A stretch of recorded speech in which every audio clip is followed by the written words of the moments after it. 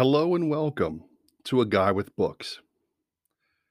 I'm that guy, and I'm your host, Don Mast. I am sitting here this morning, like always, around 5:30 in the morning, having a cup of English breakfast tea. I like the smooth and bold classic tea from London. It's delicious. And this morning, I'm looking out my window at the snow on the distant mountain, and I reflect. I love winter. It brings out the beauty here in Pennsylvania. And in my studio here, I also, there are sometimes in your life, scents, certain smells that really bring back memories. And today, sitting here, I have one of my old estate pipes burning. It's a Peterson, and I have some Casey Jones Last Ride. It's a cherry tobacco, and it reminds me of my childhood and of my grandfather and, of my times spent as a youth. Here's a little more about me if this is the first time you're hearing this podcast. I'm an executive, a business executive. I'm also a husband and a father.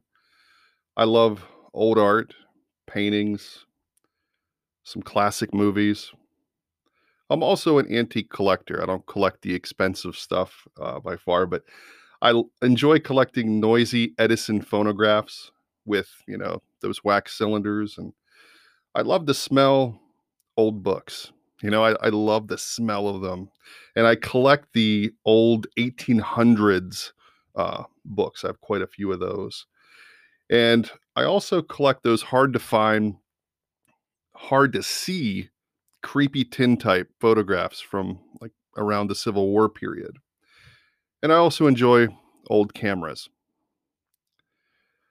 And so as I look out at the snow here in the distance, I reflect, with this cherry pipe in the air. And I'm reminded of one of my favorite writers, Robert Frost.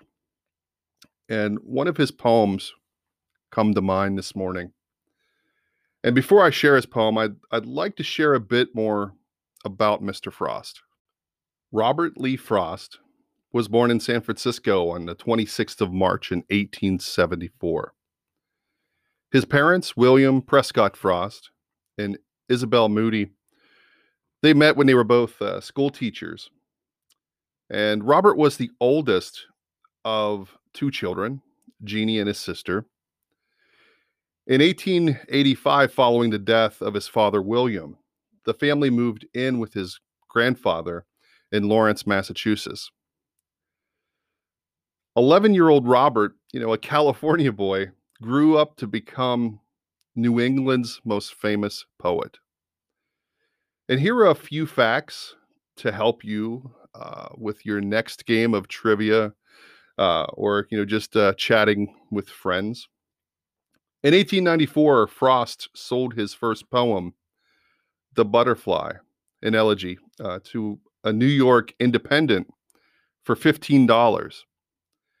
And in today's money, that would be $409. Frost's grandfather purchased a farm from Frost and his wife. Frost worked in it for 9 years, but failed. Then worked as an English teacher from 1906 to 1911. He found it difficult to get his poems published in 1912. And so Robert and Eleanor moved to England, thinking that publishers would be more willing to take a chance on a new poem. And in 1913, Frost's first book of poems, A Boy's Will, was purchased by British publisher David Nutt. The following year, Nutt also published another poetry collection by Frost titled North of Boston. The onset of World War I brought the Frost back to America, north of Boston. And he had become a bestseller, and Frost was acclaimed by critics and publishers around the world. Publishers like the Atlantic Monthly, who had previously rejected Frost's work, now came calling. And Frost famously sent the Atlantic Monthly the same poem that they turned down before he went to England. Frost won the first of 4 Pulitzer Prizes in 1924 for his 4th book, New Hampshire, and it followed it with West Running Brook in 1928, and A Further Range in 1936, which he also won a Pulitzer. He remained the only poet in one of 4 persons to have won 4 Pulitzer Prize. In 1960, Frost was awarded with the highest civilian honor. It was the United States Congressional Gold Medal. And this was in recognition of his poetry, which enabled the culture of America and also changed and impacted the philosophy of the world. And finally, at the age of 86, Frost was asked to write and recite a poem for President John F. Kennedy in his inauguration. And on January 20th of 1961, I believe, at the inauguration, Frost could not remember the words due to the blur from the sun, and also he had failing eyesight. I mean, he was 86 years old. Undaunted by this, Frost put aside the new poem that he was going to share and instead recited his famous poem, The Gift Outright, which he had committed to memory. This was the first time a poet had honored a presidential inauguration. So now I'm just going to take a drink here of my tea. And I want to share one of my favorite poems from Frost as I reflect and look out my window towards the snow and think about the winter season. And the poem that I'm going to share is titled Stopping by Woods on a Snowy Evening. Whose woods these are, I think I know. His house is in the village, though. He will not see me stopping here to watch his woods fill up with snow.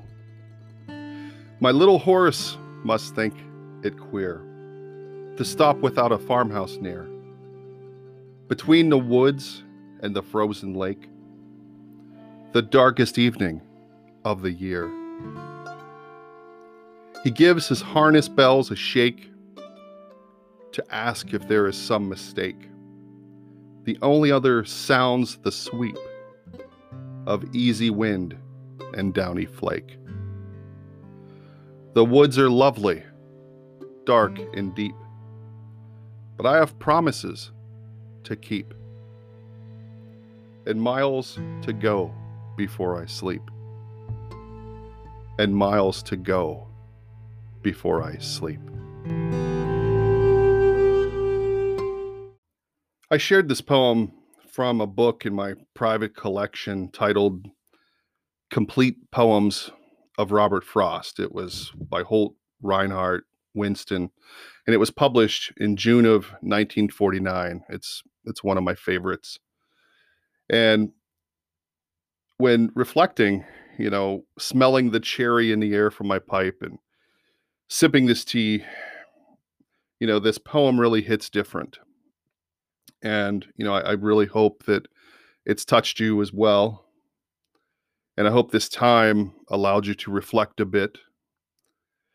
And I want to thank you so much for joining me for the Guy with Books podcast. And I hope you really enjoyed our time together. And I'll be back real soon with another interesting nugget or little story to share. Be sure to connect with me on Instagram at Leader at Work and also at Books and Time.